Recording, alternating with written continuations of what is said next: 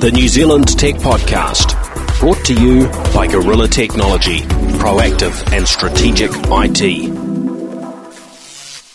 Welcome along to the New Zealand Tech Podcast. I'm Paul Spain. Craig Meek. Robert Gosling. Great to have you both along. Craig, let's start with you. Maybe you can fill listeners in where you fit into the technology world here in New Zealand. I know you've got a long, esteemed history. I think I first came across you when I came to Auckland in about 1990, so that's a quarter of a century ago. Seems a long time, doesn't it? Tell us what you're up to now and a little bit of background. Yeah, well, I guess the background's been, got heavily involved in the sailing, around the world racing, and that sort of, mainly around tracking, I've got to say, so I wasn't on the boat, so... but allowing people to see what was going on, so that led into the America's Cup, so which Virtual Spectator, which helped us all understand a little bit more about sailing. So, and now SuiteBox is the big new thing that hoping to change the world in business. So that's great. And Robert, or Goz as you're more commonly known, maybe you can tell us where you fit in. Oh, mentioning 25 years, I've been at Oracle for 25 years. It's been a great journey. I've just come back from 8 years in Australia. I'm now the Managing Director for Oracle New Zealand. Great. And it's great to be back in New Zealand. Yes, it's a great place to be, that's for sure. Well, let's jump straight in. Some pretty interesting news over the last few days, particularly from the Microsoft front. And, of course, looking back in the last few weeks, we've had announcements from Google and from Apple. And now Microsoft, so we just sort of had this lineup of announcements coming through, and both Google and Apple seem to be following a little bit in Microsoft's lead in terms of launching tablets that seem to be geared up for productivity, for working on with a tablet with a keyboard attached. But Microsoft sort of pushed that a little bit further than probably most were expecting with this announcement. And there were a few things that they announced last week, but the Surface Book, I think, was a surprise to most. Most people were just expecting a new Surface Pro. And then they pulled out this laptop that can be separated up and turned into a tablet as well. Now, Craig, when we were talking earlier, you mentioned how much that you use the Surface and you work a lot with clients in the financial space, and that the Surface Pro seems to be an incredibly popular product in that space. Where do you think this new sort of the refresh of the Surface Pro 4, which has been announced, and this Surface Book will fit? Do you think they're going to be popular? Well, I think it's interesting from the financial advisory side, where people often meet, out in a cafe, and so they're wanting to do their business over a cup of coffee. And of course, the iPad's been kind of slotted in there quite nicely, but I think the Surface, which I use, and I use the iPad as well, but I can see why people will actually probably go the Surface way, because it is essentially a computer. They can sit there and do all their Excel and all their business documents, Word. And so, the iPad's obviously a great machine, but I can definitely see with the pen, the ability to sign on screen, I think that's got huge advantages. And so it's a nice, lightweight, mobile computer. Guys, what gets used in your business? What do you see customers using? Do you sort of see some preferences sort of starting to shake out in this tablet direction? Yeah, Paul. I mean, we ourselves have a bring your own device policy. I use Apple. So I've got an iPhone. I use a iPad Mini for taking notes at work and also for reading on the airplane. And I bought one of the new MacBooks. And actually, I bought the MacBook because of what Craig said. There are times when I actually need a laptop, predominantly doing spreadsheets or PowerPoints. I find it a little bit distracting to do that on an iPad. I saw the Surface Pro and I thought that was actually quite an exciting release. Not sure whether I'm going to look at it. But our customers are actually using a combination of devices, and one of the things we're very conscious of when we're building out new products is to make them device independent. Not just, people talk about mobility. Mobility is actually very real in the business sense. A lot of people these days are travelling a lot. I know I spend a lot of time on the airplane and at airports. We push out internally a lot of approvals that need to be done online, and it's very convenient to be able to do that on my iPhone. And so our customers are actually demanding from us to actually be device independent, and so all our new products are coming out to run on iPads or the Surface Pro or just standard laptops. I guess as that happens more and more, then it's much easier for people to choose whatever they want. And, in part at the moment, I guess people, have to choose something like a Surface where they've got traditional applications that still need a full-blown PC. Craig, for what you do with SuiteBox, you've developed that in such a way that it can run, predominantly through or only through the browser, right? So you're probably a little bit more flexible there in terms of the devices than some apps would be. Well, certainly from a development perspective, you don't have to code them to run across every platform to be flexible. Yeah, no, we're very much hardware independent. So the browser is our window for delivering our business solution around the video and the signing of documents. So which is a good thing because it actually makes it very transportable. And there are, competition coming through in various different areas. Everyone wants to get a smaller, smarter device. But I think the thing we were talking about before was that I think that multitasking component of the Surface, when you're sitting somewhere and you've got 8 windows open, you've got your mail and you're jumping between documents, that's not a natural thing you do with an iPad, but that's something that you do with a device like that. But certainly for us, at least, we're really channeling through the browser as a way of delivering the business. So, just looking at the announcement last week, what we know from a New Zealand perspective, and the main thing we don't know is when this new Surface Book's actually coming to New Zealand. So we've got a US launch date of 26th of October. We've seen Australia will be getting the Surface Book on the 12th of November. But as of this afternoon, I hadn't had any confirmation from Microsoft New Zealand about an actual launch date here, which is rather curious. So we've seen Microsoft do this before. We've seen Apple and others do it before, where they make a big announcement, it's available in the US, but not available here, which is a fascinating position. But I guess there's reasons for that. Guys, do you see that with your, with Oracle products? Do you see, from a software perspective, are things always available sort of globally at the same time? Or there must be some variation for region from time to time? Generally, everything's released globally, so it becomes what we call global available. The only variation it could be some products like payroll, for example, that has requirements for localization. That sometimes put a delay in the production release in different countries. But the core code base is released globally at once. And then your cloud services, you've got many data centers around the world where those are hosted. Does that impact people in some regions, or I guess they could access services in other regions if something wasn't available locally for them anyway? Yeah, so again, we treat that as a global capability, and where the data center that's hosting those applications is really transportable to the user. So we actually make the decisions based on market demand on which data centers have been used for which products. Right. But that's not a restriction on availability. Yeah, okay.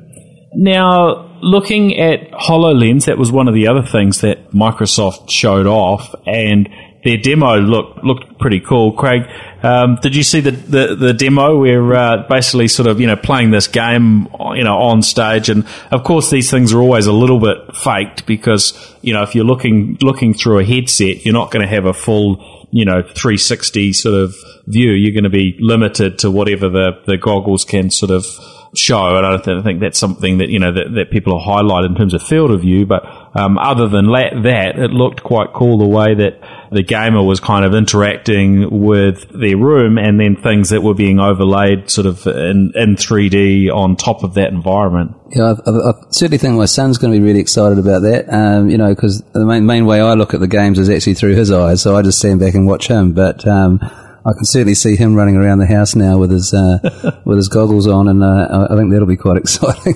But it's certainly come a long way since, in terms of looking at the quality of the gaming now. And I think we made the comment just before is that, we worry about our kids using these sorts of technologies, but potentially they could be the kind of technologies that will be, a requirement and a job of the future. So I think it's really interesting to see how particularly kids, and all of us are actually interacting with this kind of capability. And there's going to be a need, as this sort of technology develops, and it's not cheap. They're saying first quarter of next year, developers will be able to get the development kit. I think it's $3,000. So this is a whole computer with a headset. It's it's a high end piece of equipment. this isn't just going to be for gaming, is it? I mean, there'll be all sorts of commercial applications for this type of technology from Microsoft, and I think Google have acquired a company in this space. So, we're going to see a fair degree of development here. You can imagine when TripAdvisor gets into that as well. You sit back in the lounge and plan your holiday, put your headgear on, and away you go. Yeah. What do you think of this, Goz? Well, I want for home. I'm actually quite enjoy playing games, actually. But one of the things that was interesting, a lot of them started coming out on 3D. And I've played a lot of the games in 3D, but now a lot of the games aren't coming out in 3D. So obviously that actually didn't take off as much as the market expected. These devices I actually think the fascination about that is you can actually interact with a 3D model or a hologram. That, to me, are used way outside of pure gaming. And I think while they demonstrated the possibilities of the game, that's really about the excitement. But the reality is these sort of technologies for education, for teaching doctors on complex operations, for engineering purposes, have got a huge amount of possibility. Yeah, I think about actually when I think of America's Cup days and thinking about what was the goal of the America's Cup was put the armchair sailor in the middle of the start block, and sitting in the best seat in the house. And I can imagine now looking at these sort of technologies how you could actually be flying down and flying through the boats and actually really absorbing everything that's going on into real-time sports. So I could see real-time sports really taking a big leap forward with this sort of capability. What about these things actually being used by people, a sailor on a boat? Obviously, to start with, this technology, you wouldn't want to get it wet, but, all these, where you can add in a whole lot of information into the view that could help them, there'd be coaching and all sorts of other sort of information that sort of, data flying up on the screen. Well, practical, or is that... Well, if you think about it, if you're sitting back there and you're actually looking out to the ocean, obviously it's all about the weather, isn't it? So, and knowing where everything's coming from, and that was a big part, again, of the America's Cup, knowing when the wind was going to come. But to be able to forecast and see out to the distance and actually be able to effectively put your internet information into your headset, there's certainly a lot of advantages in that. Yeah, you'd probably want something a bit lighter than the HoloLens. That's a pretty big piece of equipment. Yeah. But the idea of having that information that you can, I guess, see on the go could be handy, at least maybe for the skipper. Yeah, well, I guess it's about where it's all going to go, isn't it? Between like the Google Glass and then something a bit heavier, and then how does it? What kind of form factor it's going to take in the future? So. Yeah. I'm looking forward to having a little bit of a play with it. But in terms of where those things will play out, there are probably just an unbelievable number of sort of possibilities for it. But it does seem a little bit weird to sort of think of people sitting around in an office with these things on their heads, doesn't it? Certainly look a little bit strange. I actually did have a session one weekend actually with an Oculus Rift with there was three of us, and we all apparently went to Mars, one went to a rock band. And we all kind of didn't realise we're all standing up in the middle of the lounge for like about half an hour, not talking to each other. But then we all unclipped and sort of explained what we just went on. So okay, it was kind of antisocial, but quite an experiential thing. But we all went on different trips that night, so that was interesting. Well, it might make your holidays a bit more interesting in the future, might not? Well, you might not have to leave your house. Yeah, that's right. You can have an armchair holiday. Yeah, I'm not sure it will quite compare, but yeah. Now, just a couple of things from a local perspective about these products. So we think of the HoloLens, if that's $3,000 by the time we add in a bit of GST and so on, that's probably $5,000 here in New Zealand at least. So I can't imagine there's going to be lots of people signing up for these. It will be mostly the developers. Although I'm sure we'll find our ways to get hands on and have a little bit of a play before they get commercialized. Microsoft Surface Pro 3, we've been told that the base Surface Pro 4, I'm getting my numbers mixed up here, is going to launch here at $1,599. So that's a reasonable, chunk up on the previous pricing, slightly higher specification. I think they've dropped the 64 gig storage model, which probably nobody bought anyway. And then the Surface Book, which hasn't been announced here, but we're hearing sort of a US sort of base price is $1,500 US before you add on any tax and so on. had a little bit of a look. If you go into Microsoft's Australia web store where they've got those things, the top model is listed there at over 4,000 New Zealand dollars right now. Yeah, reasonably high-end product. So I think it's mostly going to be business users that are going to be jumping on these things. I think you're right. I think, as I said, financial advisor is a good example. It's a business tool, and it probably, if you had a laptop and a desktop and you had your iPad and you could kind of semi-replace it with one, then the price is probably not that bad. And, these price points, at the top end, it's higher than, what we typically see people spending on devices, but that seems to, Microsoft are trying to, follow a little bit from Apple's playbook in terms of having premium devices that people will pay a bit extra for. And of course, there's probably a little bit of them being cautious about stepping on toes of their partners, but I don't know if there's much of that, to be fair. If they're selling the top-end devices, that's where all the profit is, right? So it's kind of fascinating. Now, the other thing that they announced last week were these new Lumia smartphones, and of course, the Microsoft with their Windows phones haven't had a huge amount of the market share, but they've taken a slightly different approach here. So they've got a smartphone in the Lumia 950 and the 950 XL that have built-in Windows Hello, which is the capability for authenticating by looking at you. So you pick up the phone and, rather than the fingerprint reader, which we've seen on some of the others, such as the Nexus 6P we've got here, it takes the 3D camera to have a look and confirm that it's you. And it's also got that capability that lets you dock your smartphone into keyboard, mouse, and monitor and perform some of the functions on a PC. Craig, what are your thoughts on this? Is this something that people really want and need? Do you think many people would use it? I mean, I'm thinking of what would be my use case for it, because it's not going to do everything a PC is going to do. But I can think of, often when I'm traveling, particularly if I'm on holiday, you weigh up whether you want to take a laptop or a tablet and so on with you, because you can do so much on a smartphone now. And for the odd time when you do need to get in and do something, having the little dock maybe in your suitcase, it gives you a chance just to plug into the TV, whatever in your hotel room, might be good enough. What do you think? Well, I think it's, I'm not quite the largest screen, but I can just see there's definitely a point where I've got the Mini and I've got the Surface and I've got my phone. And as you say, I could probably survive quite a long time with my phone in terms of my email, reading a document, and now video calling, which we'll talk about later, but the ability to do all of those things all on a single device. You're still always going to have the luxury of getting back to something that you're more comfortable with, but it certainly means that when people say, I didn't take my computer on holiday, but you've actually got your smartphone, so you're actually fully equipped and ready to go. So, I think, it's about that form factor, and I think that form factor is actually pretty good for reading and for doing pretty much most of what you do on a laptop. Without sort of, as we talked about, like spreadsheets and things like that. But because if the dock will basically allow you to link it up, and I guess your limitations are you'd be able to run a browser, you'd be able to run your Microsoft Office applications, and whichever applications have got a mobile app for the Windows platform, which at the moment there's a chunk that aren't there, but the key sorts of things that people need to do productivity wise are probably mostly there.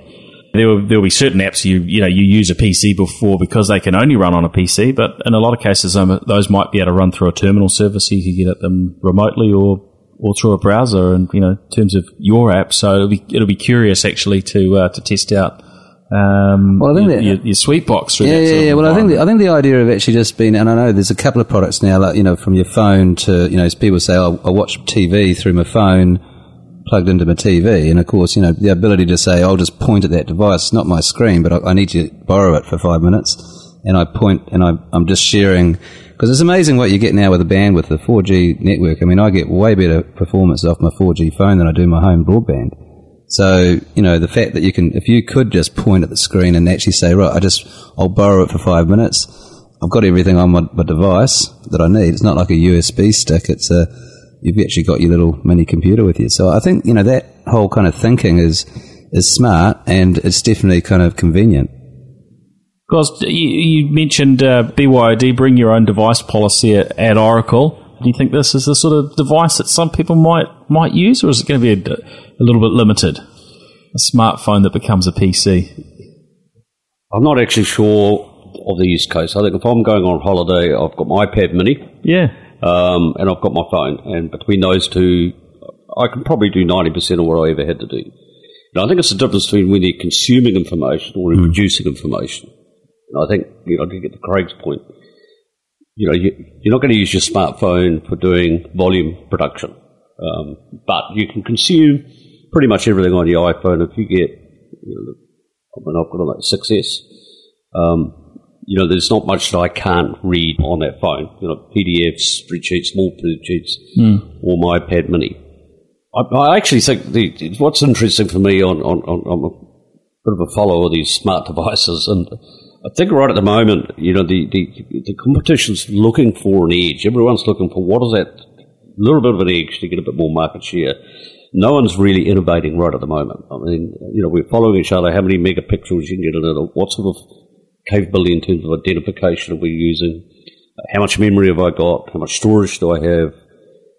But outside of that, there isn't a lot of differentiation that's happening in this market right at the moment. I think the next supplier that finds that edge, that real actually use case that people's looking for, I think is going to be significant. Yeah, I mean, we're certainly at that case where it sort of seems like the innovation, curve isn't nearly as steep as it once was. There were so many new things coming out, and now the changes are a lot more incremental. And we talk about a smartphone like this that can put an independent picture up on the screen. You can actually use a smartphone independently of whatever's happening on the screen with a keyboard and mouse. But it's not a million miles different from the smartphone that lets you mirror what's on the screen of the phone onto your bigger screen. That's curious. All right, now a few other topics wanted to chat about. In Japan, they've announced that they want autonomous cars to be driving around for the 2020 Olympics. What do you think of this, Craig? We've got Toyota here saying, yes, we're pushing down this track. We've got this deadline to meet. Is it good for us to have a bit of a deadline around moving to autonomous vehicles, or do you think that's a bit of a safety risk?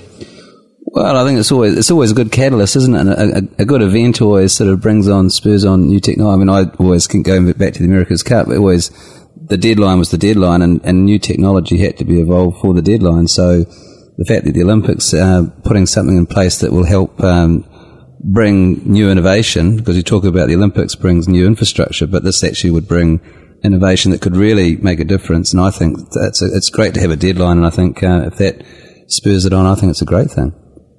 What about you guys? Yeah, I think, autonomous cars is going to be there in the future. I think there are many manufacturers that are working on it, both technology companies, Google, for example, and, of course, the car manufacturers. This is what happened to cameras. I mean, think about what happened to cameras. I mean, Kodak owned the camera market, or Polaroid owned the camera market, and now the phone companies own the camera market. The risk is around autonomous cars. If the car manufacturers don't take a lead in this, you're going to have Google cars. You're going to have Microsoft cars, because that's actually a technology solution. The engine, the wheels, and the gearbox, that's sort of componentry. And it becomes less of those things. In some ways, become a little bit less as we move into electric vehicles too, because there's still a lot of R&D and technology in there, but in some ways, electric vehicles are a lot simpler, aren't they? Yeah, and autonomous electric. But I think the exciting thing about autonomous vehicles is in the city congestion that we have at the moment, it will allow cars to move through the city in a much denser sense, and so you'll get a lot more throughput into the cities today. And if you had smart cars that are able to go into certain areas like the city, you had to be smart to drive in the city. It would solve a lot of problems around pedestrian worries around accidents. You'll be able to get much closer to the vehicles because they'll know each other's proximity. So there's a whole lot of possibilities from a city planning perspective that autonomous cars will give you. Yeah, I guess there's a huge benefit. You could relate it a little bit, like we look at the cloud, and as we move away from infrastructure that's on business premises, it often isn't very well utilized. As we move into that world of autonomous vehicles, then especially when we use them in Uber type model or sharing type models and so on, you can imagine that the infrastructure is going to be much better used in terms of roads, is getting used more efficiently, and the actual vehicles themselves. So there's going to be, I guess, a pretty huge change there. Yeah. There'll be a lot of data flying around, I guess, in terms of like the Uber model, would you say? Like you'll be able to sort of like take full advantage of actually what's happening around you, and not just from the sensors, but just the fact that you can get traffic data and all that sort of information. It's sort of convenient routing, that type of thing. So I think that's going to be all good. Yeah, I'm looking forward to when we're at that point where it no longer makes any sort of convenience or financial. There's no longer any convenience benefit or financial benefit of actually owning your own vehicle because it's so efficient. And we've certainly seen that, particularly at the small business end of things with this move to cloud technology, where it's more and more making sense for people to utilize things in the cloud rather than having all their own infrastructure that they own. Now, we got hit with the big news really overnight. It had been maybe rumoured for a couple of days over the weekend that Dell are to acquire EMC in a $67 billion deal.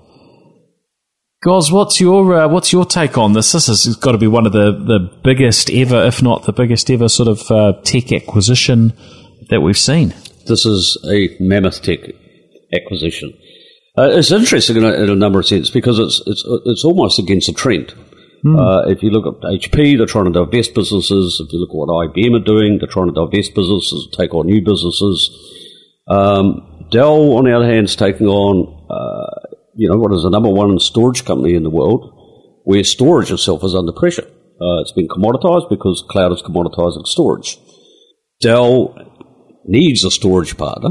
They're not strong in storage, but their storage partners typically be the NetApp. In fact, if you look at the 3 service providers the government's got on their IIS panel, they're all got different combinations of storage and servers. Yes. And if you look at the detail in that, this is going to be quite disruptive. Yeah, I think this is going to be an interesting one just to see how it all falls out. Now, a bit more of a sort of consumer-oriented story. A few months ago, I had my DNA test done with Ancestry.com. And I got talking to them about, well, you're getting this information. What else, might you be able to do with that information rather than, just tell me about my ancestry?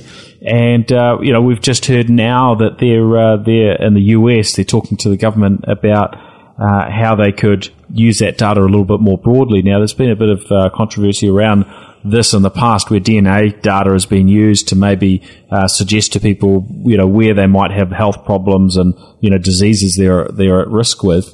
But, I mean, it seems to me it makes some sense if you're getting a DNA test done for one thing and there's a whole lot of other data, that could be quite useful. You got to pick on this, Craig? Yeah, well, I was just thinking about, because obviously life insurance or insurance around advisory is one of the areas that we're working in. And, of course, one of the most onerous things is doing your life insurance form.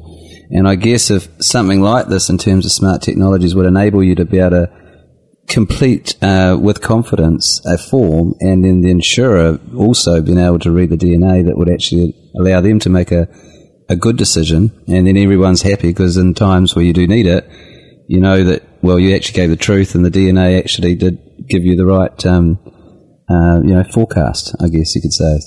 So I can see some speed improvements and business improvements around that sort of analysis. Yeah. What would you do? Just lick the form and then they'll take that and do a DNA test on it? It would save you a lot of time, wouldn't it? Well, if it's an on-screen form, I wonder how that would work. We need a few technology advances. Exactly. Guys, does this make sense, or there's some sort of concerns around this sort of information and, I guess there's security around this information that would be pretty important, but, also sort of, do we need to know all of this stuff, or does it do more harm than good? Well, from a personal perspective, I'm not sure that I would really want to know if I've got a health problem. However, the benefit, if I did know, I might be able to do something to fix it. But I think this is interesting from a couple of perspectives. One, clearly, security becomes a big issue and data privacy becomes a big issue. Secondly, this has enormous potential in terms of being able to be a greater predictor of diseases and health benefits in terms of, what conditions a cause that are purely a DNA condition that can be intervened on early and to change it. I mean, there's been a lot of research done, and for example, why do certain people get lung diseases and other people don't? Both people can smoke. Some of that's a predisposition because of DNA, but we don't know enough yet about what those predispositions are. But we did, medical intervention could take on a whole new scope. So I think it's pretty exciting. I think the concern that people are going to have is really around data privacy and where that data is stored, who has access to that data and what that data is. But you can anomalise the data. So there's a huge upside if we can get over the data privacy issues. Yep. Now, I'd like to drill in on both sides with both Oracle and SuiteBox. Maybe we can start, guys, with a little bit of an update on what's been happening in the world of Oracle. Pretty massive company in the tech sector, but we haven't sort of spoken to you on the show before. So I'm keen to hear what's been happening, what's been going on, because there have been some pretty significant changes in the business in recent times. Yeah, there is actually, and that's been one of the exciting things about being Oracle for a long period that I have. Is I've seen an organisation that is probably as strong as banners around the database still, but a lot of people probably haven't realised the number of acquisitions that have been made, and we have product capability right from disk storage right through to business applications, telco out of a box, banking out of a box, for big high-end enterprise organisations, and a raft of tools, in the middle, including big data and analytics.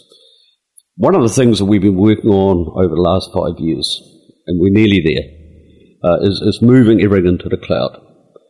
And the approach we've taken is to take our on-premise software and hardware and provide that same capability, whether it's on-premise or in the cloud. In fact, to the point that if you want to move your on-premise applications into the cloud, you can literally do it with a push of a button. Wow. And more importantly, if you want to bring it from cloud to on-premise, again, you can do that very easily. So you've just got that convenience going back in either direction. I mean, do you see much interest in people that would, maybe start in the cloud as maybe a smaller business, and then maybe as they move out of an early development phase want to bring infrastructure back on-premise, or do you think most businesses will tend to keep moving in that cloud direction?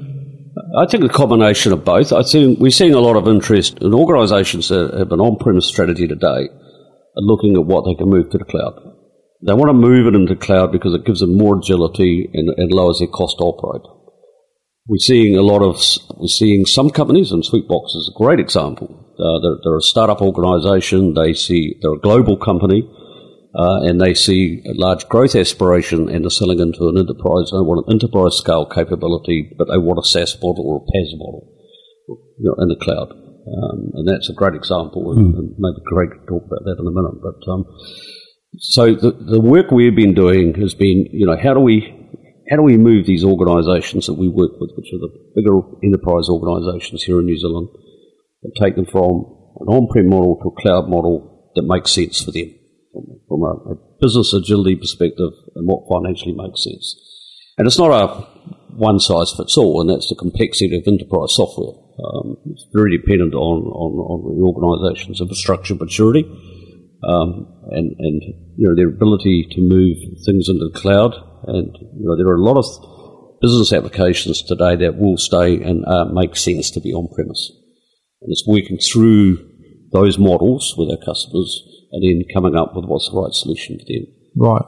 And, in this world of cloud, there are a lot of people or a lot of organisations that are maybe cautious about taking data that they've had locally and moving it to the cloud. You're saying that's now basically a push of the button, so that makes life easier. How much of a concern is it for the sort of customers you deal with, where you're dealing with sort of banks and government organisations and so on around that, the concept of data sovereignty and people taking this information offshore from New Zealand, because that's what tends to happen in these cases. Is that a big thing for people, or is there sort of some in between options for for moving to the cloud? Yeah, look, it's an initial concern for organisations. It's less of a concern for smaller organisations. I mean, we've been moving cloud applications offshore for some time. Xero's data centres are not in New Zealand; they're in the US. That's not a concern for businesses here in New Zealand. It is a big concern for banks. I mean, it would be, banks are going to need a lot of convincing to move their core banking information offshore. But right at the moment, they're moving customer records offshore through their CRM systems. There's a lot of big enterprise customers right at the moment that run their HR systems offshore or parts of their HR system offshore. So they might have their core HR record on-premise, but for recruitment, social recruitment, for talent management, for training and learning, that can be offshore. That can be in a cloud model integrated to their core HR. Take ERP as probably another good example. They can have their core system of record on-premise, but they could do all their reporting in the cloud. Or they could do their financial planning and budgeting in the cloud, for example, because that data is not necessarily stored offshore. It's processed offshore and the core records updated on-premise. Right. And so, and your cloud offerings at the moment, they're growing pretty rapidly. So, in terms of those offerings, are you able to offer, most of what you can offer in terms of, install on their premises locally in the cloud now? Yeah, so we've got an aim. We have Open World at the end of October. We'll be pretty much at 90% of all our products, whether it's storage, hardware, or business software, will be available in the cloud.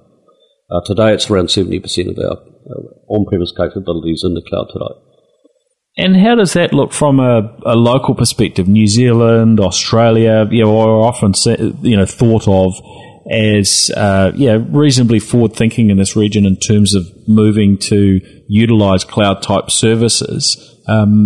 Is that because we've got a lot of small and medium businesses here, or are you seeing the similar thing happen at the bigger end of town with the big organisations that you often work with too? So we've just done a study in Australia, a cloud agility study, where we interviewed something around 2,400 companies. And actually the results of that survey was actually a little bit disappointing in respect that we've been told that Australia and New Zealand is the most cloud-ready country in the world. When you look at the enterprise space... Did you say country? Cloud-ready country. In the enterprise world, I think there is a lot more concern about moving to the cloud. Yeah. I think and again, this is dependent on the type of applications that the enterprise is winning. So if you look at a bank, there's a lot of things banks do that you can move into the cloud. There's a lot of things that banks do that will be a long time we move in the cloud. For example, their internet banking, their core banking records, their CRM systems make a lot of sense. They can run in the cloud. Right. So I think the survey results were something like 22% of organisations were actually taken up a software offering in the cloud, as opposed to, if you look at the lower end of the business, it's probably up around 70 or 80%. So I think the enterprise spaces which we work in is a lot slower to adopt because they're more risk averse. They're more risk averse because they have more structure and rigidity around what they deploy. Yeah, okay. Now, your customer base, where do you sort of reach to? Because there are certainly, it's not just the big enterprises that use Oracle. You've got smaller customers. What sort of, where do you sort of scale down to? Well, I think we've got a SuiteBox. Yeah, we've got a great example sitting next to me. But yeah, this is the thing with our SaaS and PaaS offerings. So our platform as a service, which is really our database and middleware down, is what we call platform. And SaaS is really our applications around, like our CRM and ERP. One of the great things about this cloud model is we can now reach down into organisations that we probably didn't have access to do. There is a little bit of polarisation in the market. You're a Microsoft organisation, you're an Oracle, you're a combination of two, and one's departmental and one's enterprise. With SaaS, our reach can be down to 2 or 3 users, and we have some great use cases here in New Zealand that are using our Service Cloud, which is around how organisations come into a business. Juicy Rentals is a good example of a small organisation, great brand in New Zealand that has taken up our SaaS offerings. Yeah, okay.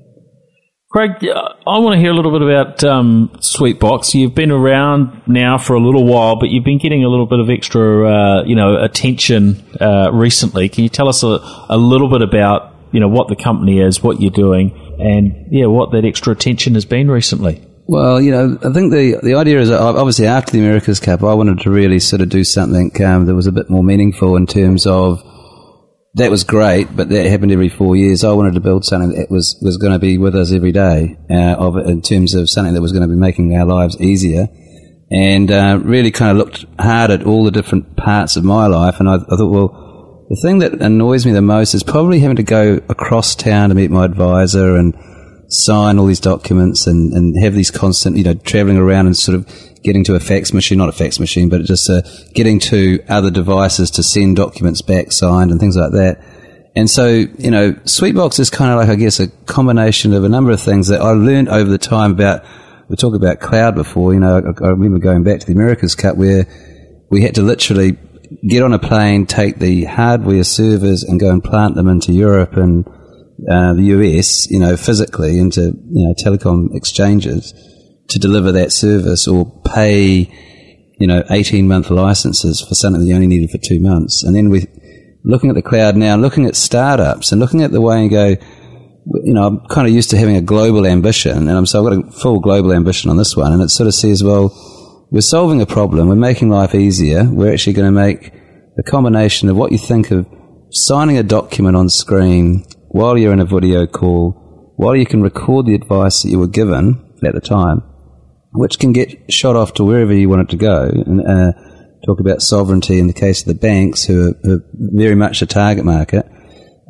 They'll go where they want it to go in the cloud. But as far as what's happened with Oracle was a kind of an SME startup 2.5 years in, learning a lot from what we've done in the past and saying, okay, what have we made mistakes on? We don't want to rebuild our technology platform over and over again. We want to do it once, and we don't want to do it well. So, and that was the whole idea of actually kind of teaming up with Oracle and thinking about the future as being successful. That we want to make, every person who belongs to a bank or an advisory practice be able to have a lifelong relationship with their advisor where it's actually pretty painless. It's whether it's using the Surface or whether it's using an iPad or a smartphone, wherever you're convenient. You might be on the golf course with your phone and you get a document that comes through. I have to sign this mortgage document. I want everything referenced. I want it all filed back in the cloud. I don't want to have a filing cabinet. I want to make my life easy. And that's the whole premise of SuiteBox, is that it's about really combining a number of sort of technologies that we've kind of used to, like might be DocuSign or it might be Skype, but then combine all that together and actually create something that's going to be with you for the rest of your life. And that's kind of like what SuiteBox is all about. And I think, we're getting a lot of success in Australia, particularly at the moment. So it's growing really quick because I think it is actually, it's solving a problem. It's interesting that you talk about, needing to sign things off when you're not next to the technology that would make that, reasonably easy. Last time I bought a house, I can remember, we were on holiday, somewhere at Coromandel and, trying to actually go through the process, get documents signed off and, they're faxed and all of the stuff that they wanted was a real rigmarole, actually. Yeah. Just being able to do that on the screen of a Surface, for instance, and, with the live video feeds. Well, you imagine you're sitting at a batch in the Coromandel. You don't have internet, right? But you got your phone. So you go into your 4G hotspot, right? So you're hooked up your mini iPad. You've got an email from your advisor who wants to get that mortgage signed. You get the email, you just go one click, you're in a virtual room, and the document's been presented to you. Use your finger, sign it. It sends you an electronic copy, sends them a copy, and everyone's happy. And transaction done, and you get on enjoying your holiday. So I think that whole, I think we've all got stories of those situations where it was a real pain. So I think that's what I think we're actually solving. And how important is the video side of it now? I remember going back a long way. It was we were always the future. We were going to have video calling and so on, and now we've got a capability to do that, but we maybe don't use it as much as we could. And I think we lose something in terms of that connection with people when you never see them if it's just over the phone and so on. What's been your experience with how it's worked for financial advisors that are using your technology to connect that way rather than just phone calls, or is it more replacing the person-to-person, the in-person meetings? Well, I think the key thing is that some people say you need a physical contact to actually build a relationship, which is probably fair. But then over time, when people start traveling, and of course these advisors make money out of actually managing the portfolio of a client, and so client might move, different circumstances happen, they go to the Gold Coast. If you can't go with them, and it's going to be expensive, you think you're going to fly over there, the fact that you can just have that relationship over video, and now we've got high definition video, it's conversational, there's no latency anymore, that's actually kind of like, so you are having a conversation, you are allowing both parties to pull documents from the cloud and actually share them. So I think that the idea of a relationship, and the way that SuiteBox is built is around a room, so you get a room for life, and so you go in and out of that room. There might be times where you don't actually need video. You might be that you left a document in the room. Why don't you go in when it's convenient to you? Go in, sign it, or review it. If you've got a question about it, maybe give me a call and I'll jump back in the room and I'll explain it to you. We're both seeing the same thing at the same time. And I think that's the power of, so it's not maybe just about the video, it's about the transaction, it's about the relationship, and it's about people on the move and the way people do change their lives. Gosh, you've been in Australia, but you might have actually had a financial advisor here. And so, he's going to try and, he wants your business, so he wants to keep up with you. So, this is a great way to do it. I have a client advisor in Australia, and I wish he had that technology. It's a pain. Oh, you better get on. We'll be talking afterwards. Yeah, new opportunity. So, talking about this, you've got what's a startup business, and I always love hearing from New Zealand, especially tech startups, and especially those that are out to sort of take on the world. Where are you at in that sort of trajectory? How are you getting on with from getting the product developed and now getting out and selling it? Yeah, well, we're in our beta stage. So we've got in Australia. We've already set up in Australia. We've got a number of we've probably got over 40 organisations now piloting the software, and these are large banking and financial services companies. We just finished a roadshow over there, and we got a great response. No real direct competitor situation over there, and or either here. So because we're not a Skype, we're a business tool. You're very focused, aren't you? We're very focused, and I think that's the trick. This one, that's hopefully the thing I've learned the most out of being focused is that we're solving a problem. We've hit the market. We've got great interest, and we're about to go live in the next week, and so we'll be starting to sign up customers and start to move forward. But already internationally, we're getting a lot of interest. We've already won a gold award in America for what we've done with CRM, so integrating video with CRM, so with one of the large players. So we got some good validation there, but that's allowed us to start thinking even more focused. So so I think we're on the right trajectory. Good. And how different would your business have been if the cloud services that are available today weren't? Would that have messed you up at the outset? Is this made it much easier, or is it just a reduction in terms of capital that you've needed to get launched? I think it's actually massive right now for the fact that you can mash up businesses. You can you think about everything that you used to do and you'd have to build it yourself, and now you're actually able to just sort of clip on these various things. And Xero clips on many different companies around there. They've got a huge ecosystem.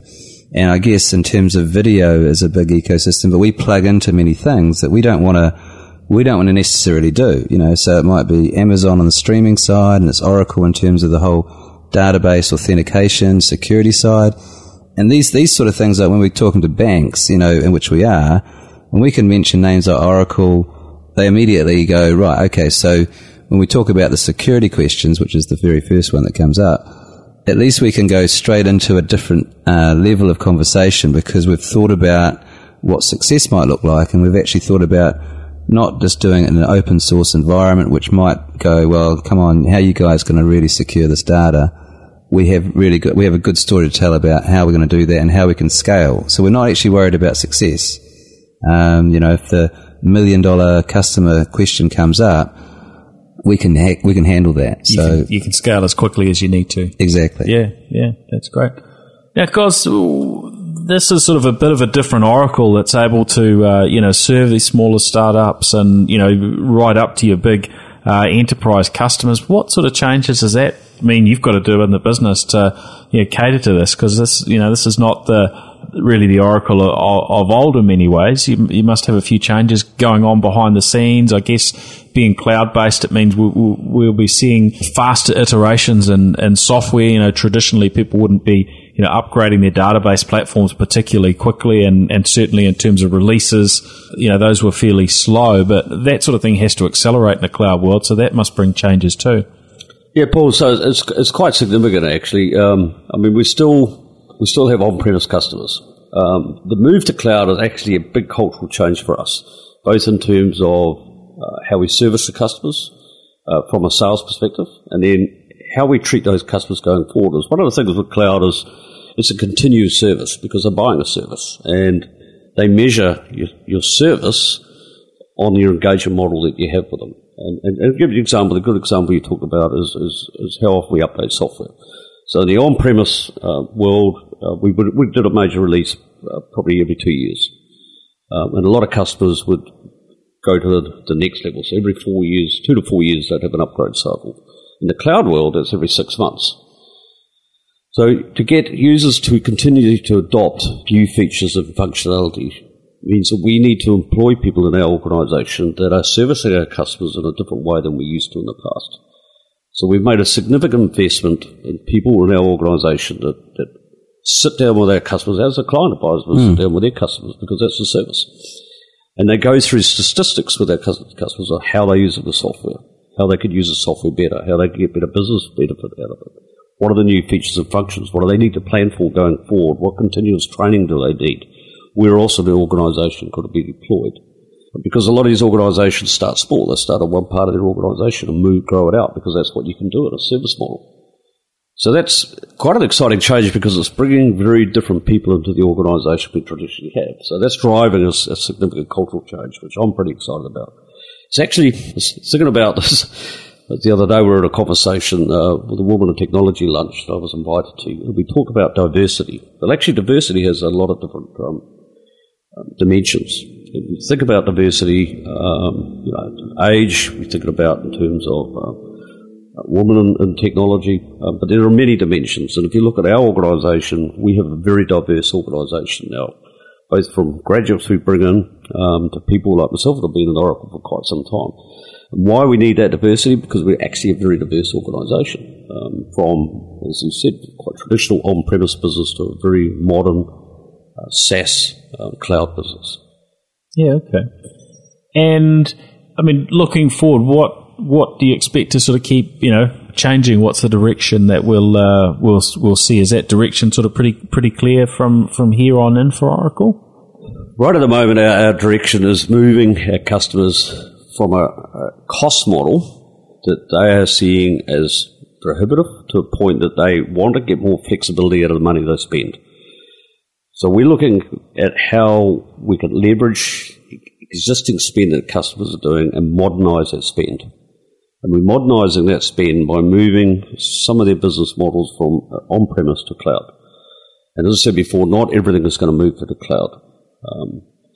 So when you get a combination of actually server consolidation and then taking what you can't consolidate servers and moving into cloud, you get a whole different cost operate model. When you deliver that sort of model, then that gives the customers the agility they're looking for today. Because all the big organisations in Enterprise New Zealand, they are undergoing change themselves. They have a lot more competitors that are coming in than them. So they need to adopt their business models far quicker than they used to do in the past. To do that, they need a lot more flexibility in their core business systems. So you guys have to move pretty quickly because not only do your customers want to move quickly, but everyone in the cloud space is moving a whole lot quicker, right? There's a lot more competition probably, and customers can make changes much quicker than they used to in the past. So the competitive nature of this business is quite different than what it used to be on-premise for that reason. And we need to find ways of providing greater levels of service to our customers that actually is more in real time than it was in the past. And that's a great challenge to have. And I think we're up to the task. And we're certainly at a corporate level moving very quickly from what was a traditional model that Oracle used to operate to a more modern cloud model. And I think while we might have been late to the cloud, the investment we're making in cloud is significant to the point that, we've made an announcement the other day, we're employing 1,000 more people across Asia Pacific. That's been driven by a new model, and that's the service model. And we need to drive, and this is one of the things that we think we'll find in a maturity cycle of cloud, is that the early adopters didn't invest up front in some of the capabilities in terms of data center security. People who are able to service those customers are going to find it tougher as larger enterprise organizations like SAP and Oracle and Microsoft get their cloud model together. Well, that's quite interesting. So employing 1,000 people across the Asia Pacific region, I mean, we've certainly, we often come across, startups and the Googles and so on of this world, which seem to be growing very quickly. But for businesses that have been around a lot longer, it's more often we're sort of seeing cutbacks. Is much of that going to be here within New Zealand? You're employing a bunch here as part of that? We've made significant investment in local capability for a cloud business. Yeah. And I mean, what does that look like now in terms of your staff base here in New Zealand? How big are you now? It's not really so much about the number of people we employ. It's about shifting the type of people we employ. We're not in the business of big implementation cycles anymore. So when I went to Australia 8 years ago, we had a large consulting organisation.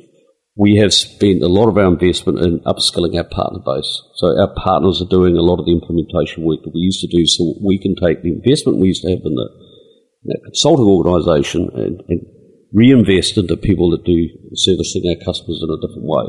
And investing in our partners is giving us our implementation capability for some of the newer products, SaaS products, and also for some of our more traditional on-premise things. So it's shifting our business model significantly is probably more the point. Okay. That's great. Well, look, thank you both for joining me. This has been a fascinating discussion. Craig, where can people track you down if they'd like to find out a little bit more about what you're up to and about SuiteBox? SuiteBox.com. So notice the .com. So, global. So on there we've got many things in terms of trials and demos of the technology. And so that's the best location. Great. And guys, how do people get in touch with Oracle locally? What's the best way to connect? Well, I'm happy if they want to send me an email if they like. Yeah, I'd love it when I get the opportunity to talk to customers. Oh, great. So just send an email to robert.gosling@oracle.com. That's great. Excellent. Well, thanks very much. Thanks everyone for listening in and joining us. We'll be back again next week, and you can find out about this and our other podcasts at podcasts.nz. See ya. The New Zealand Tech Podcast, brought to you by Gorilla Technology, proactive and strategic IT.